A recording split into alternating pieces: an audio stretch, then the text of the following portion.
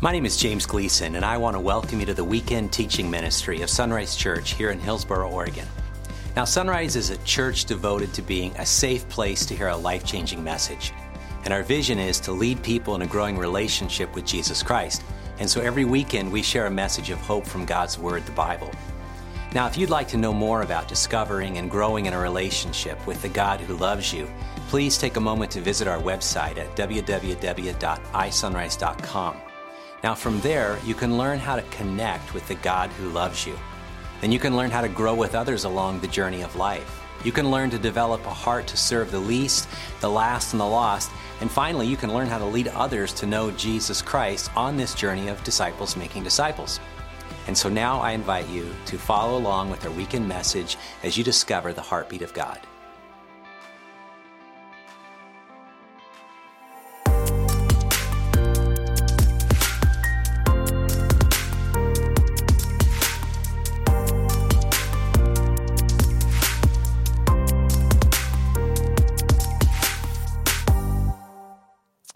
I want to tell you that I'm the kind of person that has a problem with rules. Now, I know some of you are with me, and some of you struggle against rules. You struggle against obeying rules. When you see the speed sign, you know, it's not really a limit. It's a casual suggestion, right? Or, you know, when you look at the stop sign, I know this is the case for my wife, it's like, it means slow down because you're a Californian and keep going, right? And so, you know, sometimes we push against and rebel against the rules, and we end up paying the consequences, the price of that. Me, on the other hand, I'm the exact opposite. I enjoy the rule, not because I like to obey rules per se, but I feel safe within that. You see, a number of years ago when I was in youth ministry, I took one of those personality tests. It was the DISC.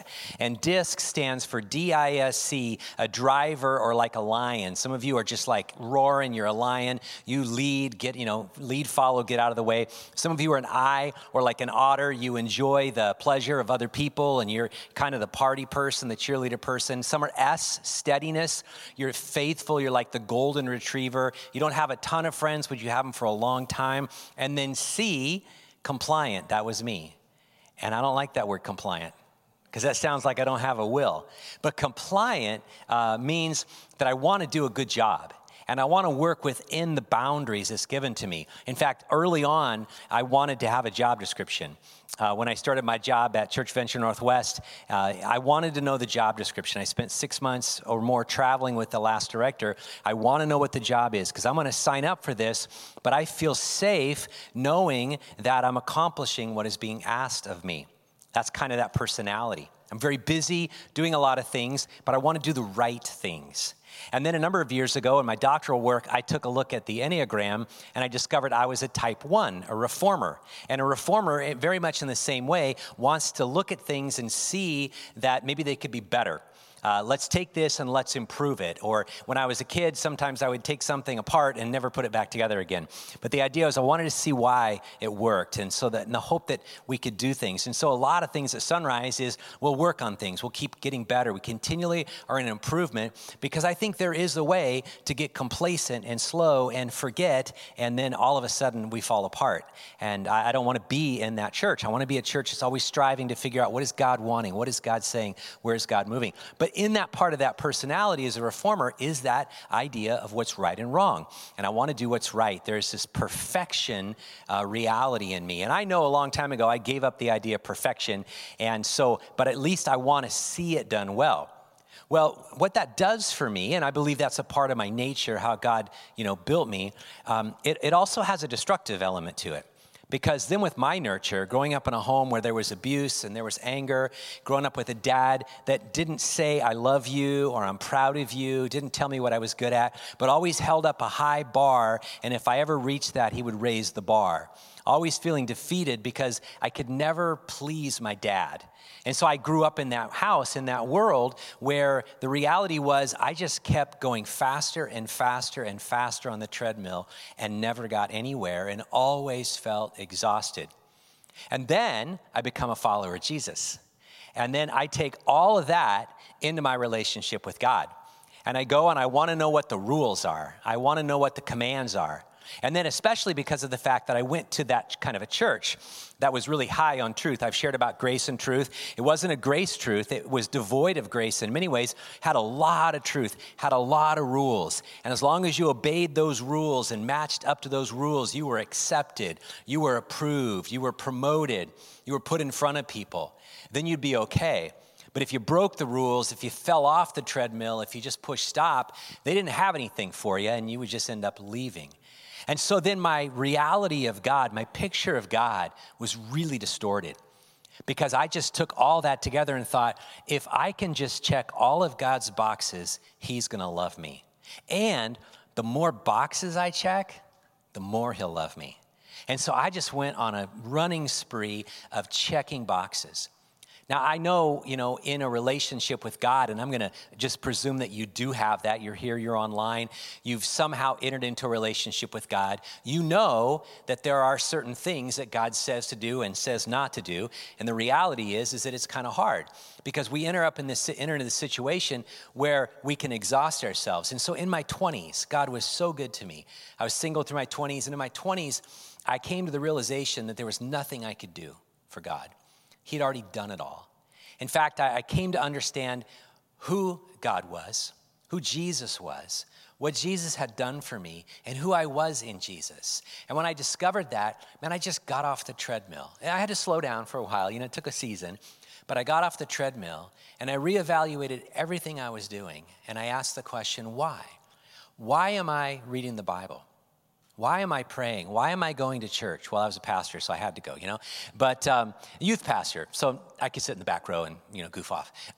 But why am I doing all these things? Why am I giving? Why am I serving?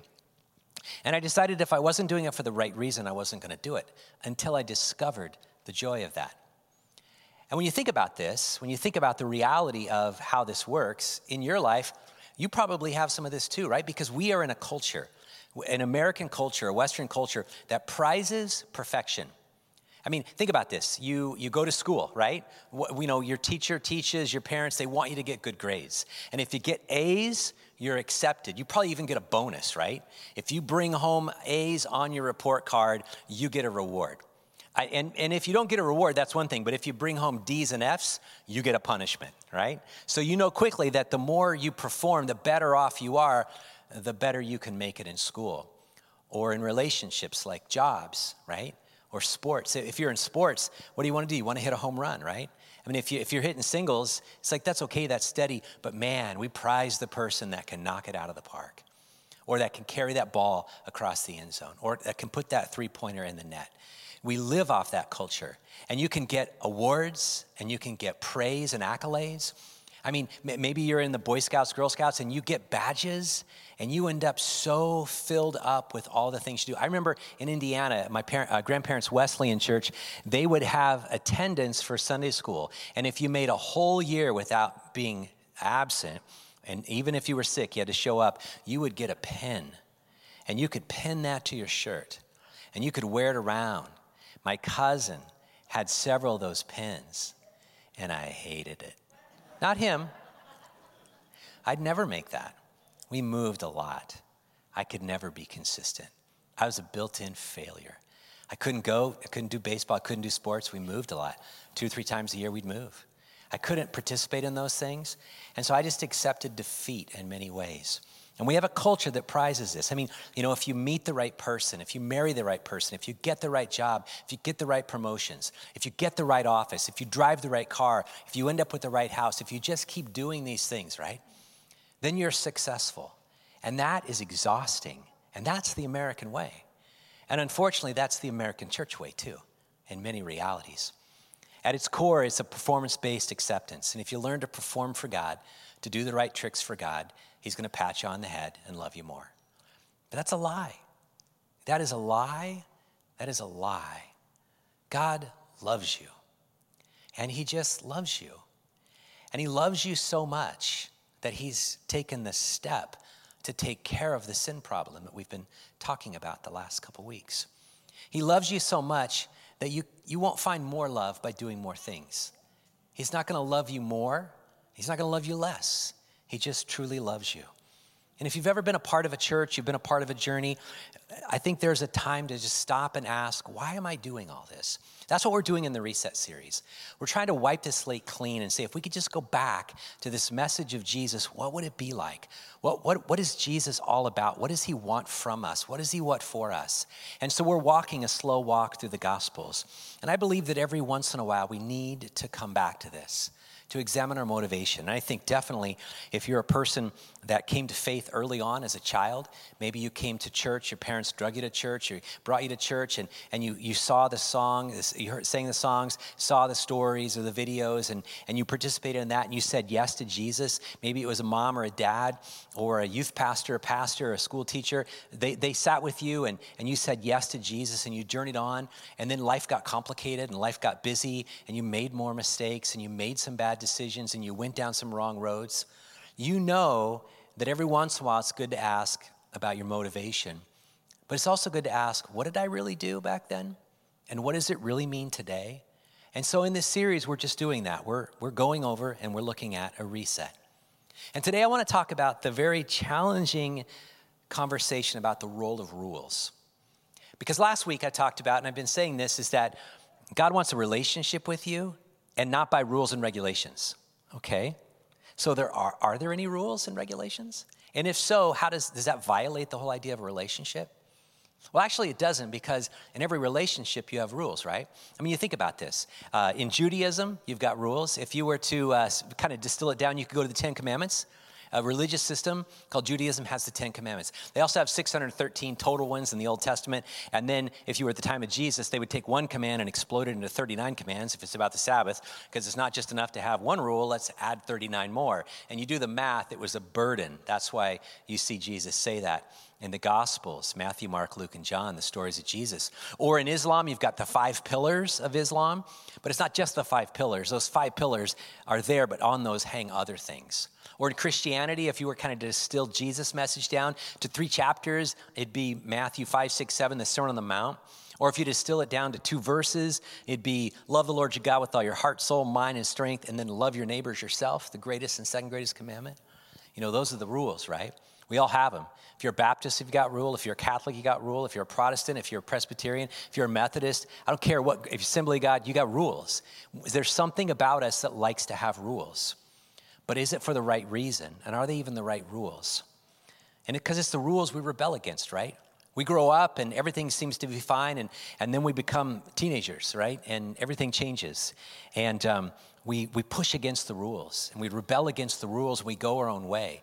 Because the rules are what constrict us. The rules are the things that actually keep us from doing what we know we want to do. And so what is the role of rules in a relationship with God? Well, I'm going to say it this way. Rules assume a relationship. Rules assume a relationship. And if you have a relationship with someone, whatever the relationship is, there are rules. You may not have ever discussed the rules. You maybe not written them down, but there are rules, right? For example, you have a friendship. What's a rule? Well, if they call you, you call back, right? Have you ever had a friend that you call and text and email and they don't respond to you? What are they? They're a jerk, right? They don't care. I thought we were friends. Oh, you wanted me to return the phone call? You wanted me to return the text? You wanted me to reach out to you? You actually want to spend time together? Yeah, because we're a friend, right? I mean, you go into any relationship, there are rules, right? I love this. I get to do premarital counseling, and I get to marry folks. I got to marry a young couple not long ago here, and it was just great. It was exciting. It was a beautiful wedding, beautiful couple. The whole party was just exciting. And there was a point in the ceremony where I read the rules. Now, you don't call it that, right? What do we call them? Vows, right? They're vows. Now, they're a modified form of rules, but they're rules nonetheless. I commit to doing this. You commit to doing that, right? And you have to go back to those vows, those covenants, those commitments, right? And if you break those vows, that's a serious violation of the relationship.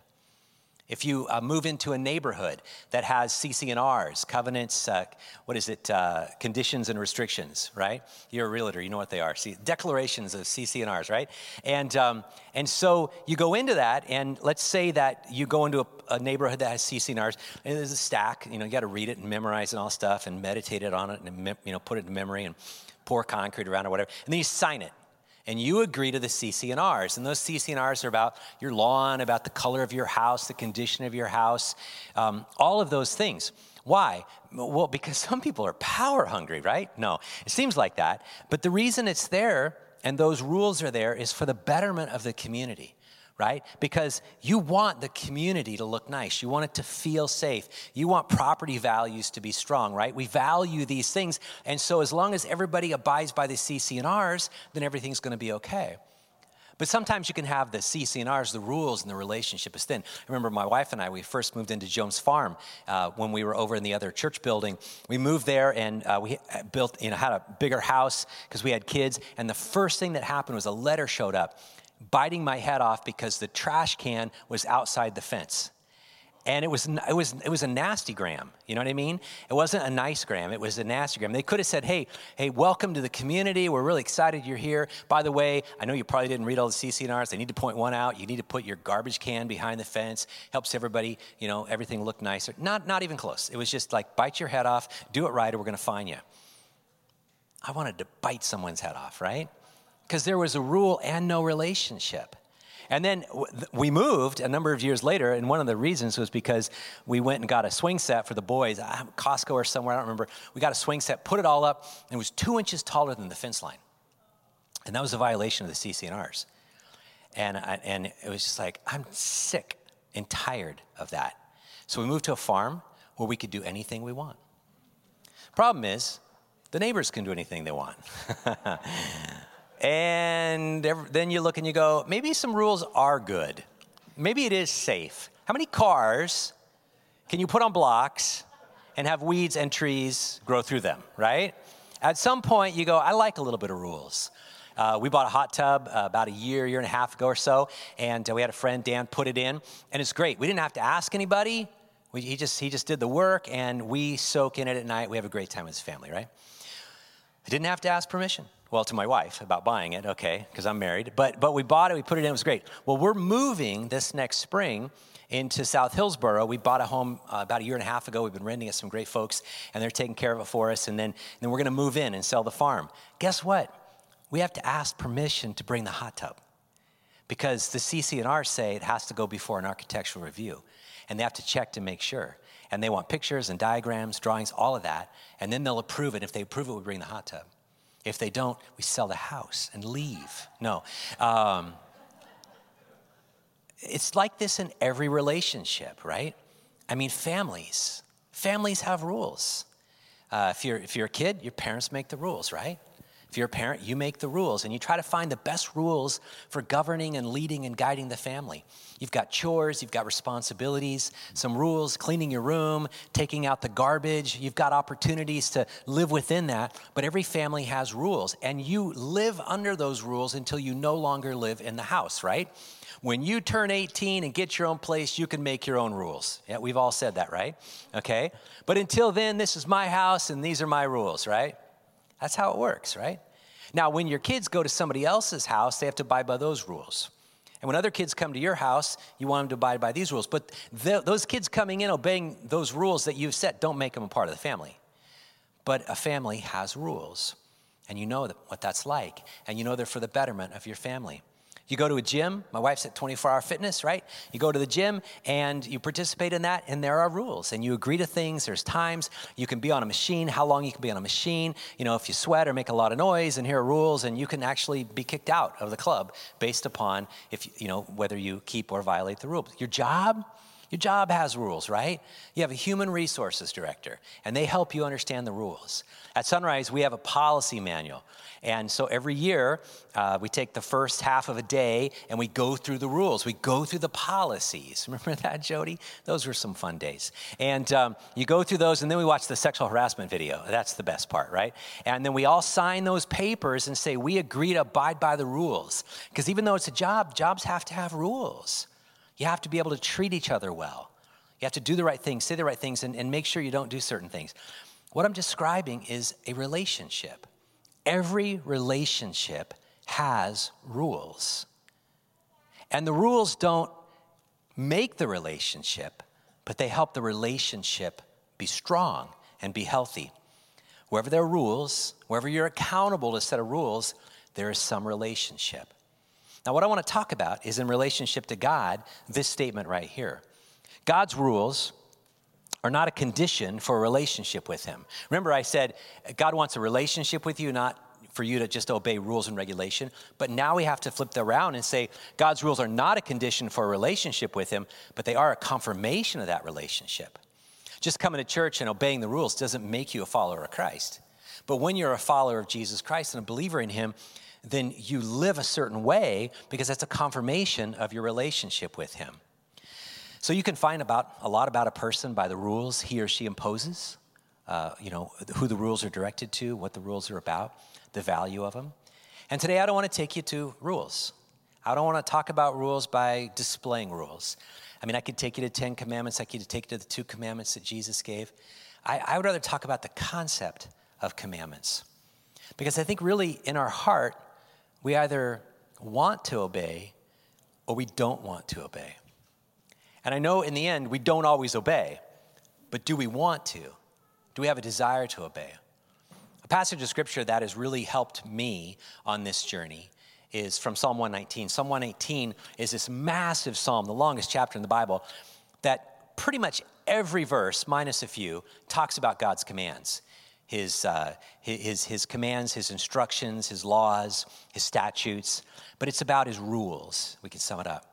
And right here in this early part in Psalm 119:32, it says this: I run in the path of your commands, for you have set my heart free. I run in the path of your commands, for you have set my heart free.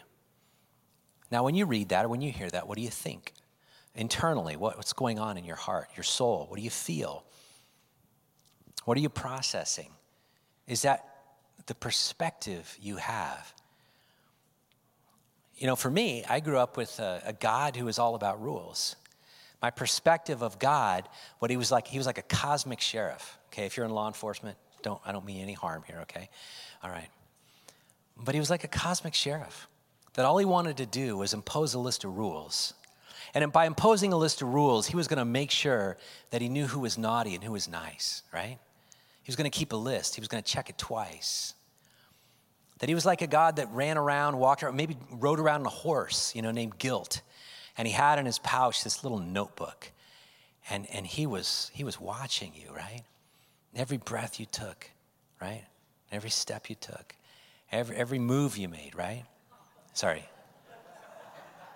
I like the police. There's my little pun.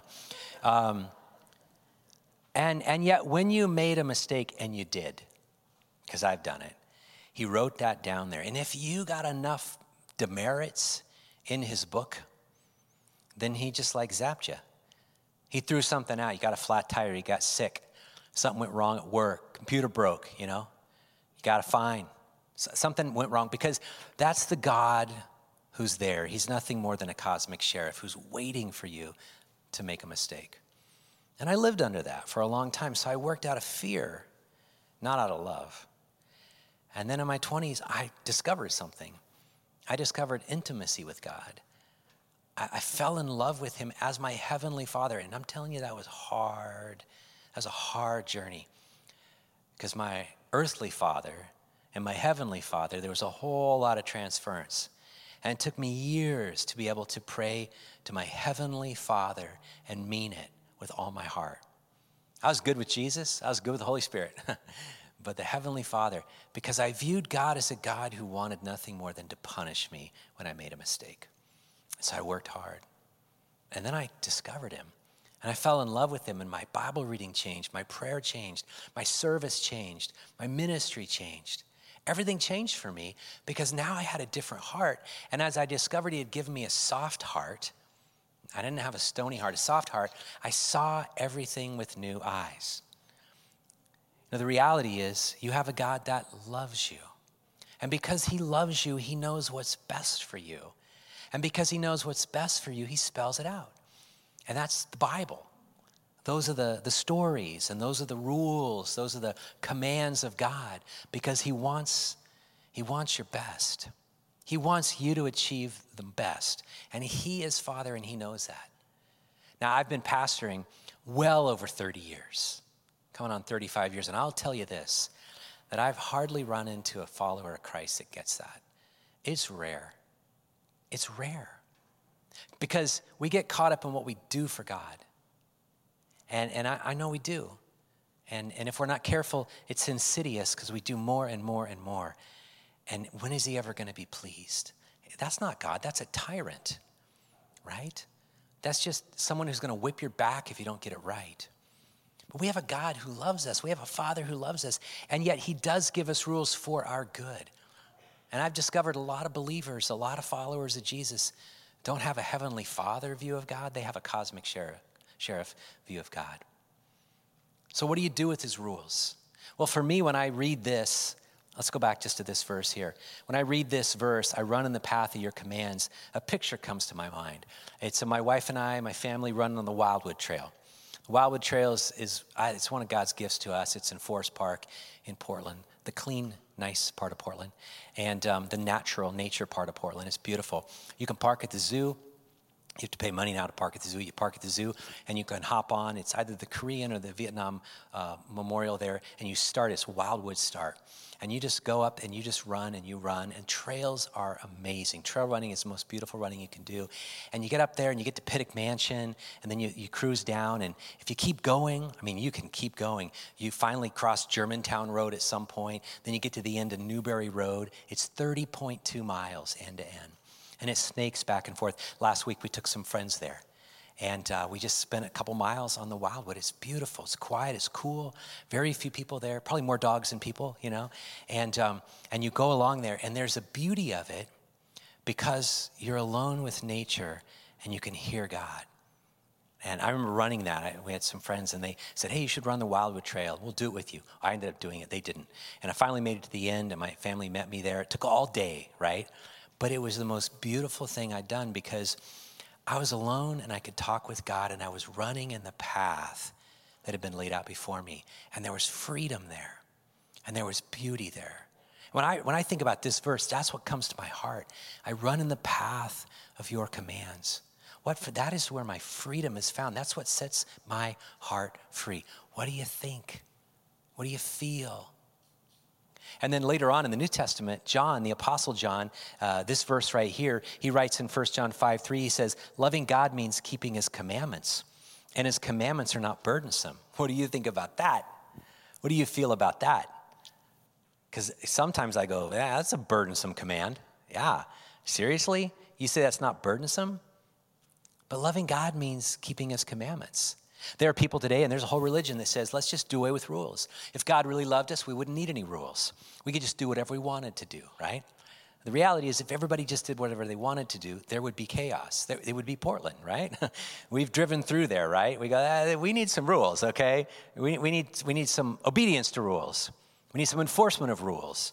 Or you go, I tell people, I'm embarrassed. I'm embarrassed because nobody's obeying the rules and nobody cares. But if you were to understand that loving God, truly loving him, putting him first, means obeying his rules, following his rules, keeping his commandments, you discover his commandments are not burdensome because they're good for us. A number of years ago, our family was in LA. Either we were visiting my sister or coming back from a Mexico trip, I don't remember. And my sons wanted to see the Hollywood sign up close. And so I figured out how to do that. And we drove up to where you can see the Hollywood sign. Unfortunately, they stopped at a certain point. You have to park at a certain point in a neighborhood, and then you have to do a hike up, and then you can look down on the Hollywood sign, right? It's not the best view. It's really not even worth doing it, but my kids wanted to do it, so we did it. And we went up there, and we got pictures looking down on the big H, you know what I mean? And but along the way, the old road there had these symbols that I wanted to talk to my sons about. And then when we were driving home on the 5 back home, I talked about it more. But there were guardrails. Why? Well, the guardrails are there to prevent somebody from going off the edge because it's pretty steep, right? You roll your car, you could possibly die. The guardrails are there for our good. And before you get to the guardrail, though, there's this rumble strip, right? And I just left Mountain Home yesterday morning after meeting with pastors, and I was driving, and I'm going through the curves, coming down the pass from LeGrand down to Pendleton, and man, it's back and forth, and you got to be careful, because if you hit those rumble strips, you're not paying attention, and they're there to wake you up, because you don't want to get too close to the guardrail, you'll scrape your car, or worse, you'll go off and you could die on that stretch of the road. And then they paint lines. What are those lines there for? My car is smart enough to be able, it has cameras, it can see the lines, and if I get close to the lines, it beeps and nudges the wheel. It's not a Tesla, it's a Subaru, okay? But I can't afford a Tesla. But the fact is that it's pretty amazing, because the goal is what? To drive in your lane. That's where freedom is found. Driving in your lane. That's where beauty is found. And if you find yourself wanting to hang out on the side, maybe that's telling you something. And if you find yourself hitting the rumble strips and being comfortable with those rumble strips, that should be telling you something. And if you find yourself scraping the side, that should tell you something about where your heart is, because you're just that quickly going to drive off the cliff. And that's telling you something. And when you love God, you want to keep his commands, because you know they're good for you. You know they're the best thing for you. I was talking to a friend a week ago, and we were talking about a mutual friend, a mentor of ours, and he said it this way: fences make good playgrounds. Fences make good playgrounds. That's actually studies that have been done. The last one I read was from 2016, where industrial and architectural landscape people that design schools, they wanted to know if in putting a playground up, was it better on the kids psychologically to have a fence or no fence? So they did both. And here's what they found. They found that students, elementary students, especially the younger students, when there was no fence around the playground, the kids hung close to the teachers, and they wanted to be protected by the teachers, and they didn't dare venture out because it didn't feel safe. And yet when they built a playground with fences, the kids ran everywhere. They went up against the fences, they pushed against the fences, but the fences made them feel safe, and they had such a greater time playing, and they were better off as children. See, God puts fences around us for our good, because he knows that sometimes we want to lean against the fence. We want to push. We want to look over the fence. We want to see something better on the fence. But he puts it there for our good, because when we run in the path of his commands, that's where freedom is found. When we know him, we love him. And when we love him, man, we want to obey him. Now, let me close with something my wife and I have done. I used to do it as a youth pastor. I've actually preached about it here a number of times. It's these 5 words that all begin with P. Precept, principle, person, protection, provision. Precept, it's a fancy way to say a command, a Bible verse, a command. Thou shalt not. Think about that. So when you've got kids and they're 2, what do they ask? Why, right? When they're 4, what do they ask? Why, right? They just ask why all the time. And it's easy just to get just exhausted and go, because I said so. That's not a good answer. And parents, if you ever asked, why does God say this? Because he said so is a bad answer. Help them know deeper than that, okay, please. So the question is why? Why does God say, do not commit adultery? Why? Because he wants to kill all of our fun. He doesn't understand our urges. He doesn't understand hormones. God just doesn't realize what we're going through, right? No. The reason God says don't commit adultery, and there's a whole list of things like that, because it goes deeper than that. In fact, if you look at all of the precepts, all of those verses, those prohibitions, those pros and cons, those thou shalt not, you discover that below the surface of that, kind of like the root system, is a principle about purity that God has. He has principles of purity. And so he gives these commands for our good, and they're not burdensome. And so all these things like thou shalt not commit adultery and, don't covet your neighbor's wife and all things like that, okay, great. It's because of a principle that's woven through Scripture. But why? Why? Because that's who he is. He's a God of purity. He's a God of integrity. In fact, he's a God, it's holy, holy, holy. He's perfectly pure. And he invites us to be holy. He says to be holy as I am holy. And so he gives us these precepts because there's a principle, because that's his heart. But then you go further, guess what he does? He protects us if we obey that. He says, you know what? I'm a father, I know best. So if you obey these commands and learn the principles, if you live within those principles, the commands are not to be checkbox, but they're to be lived within. You run within those, right?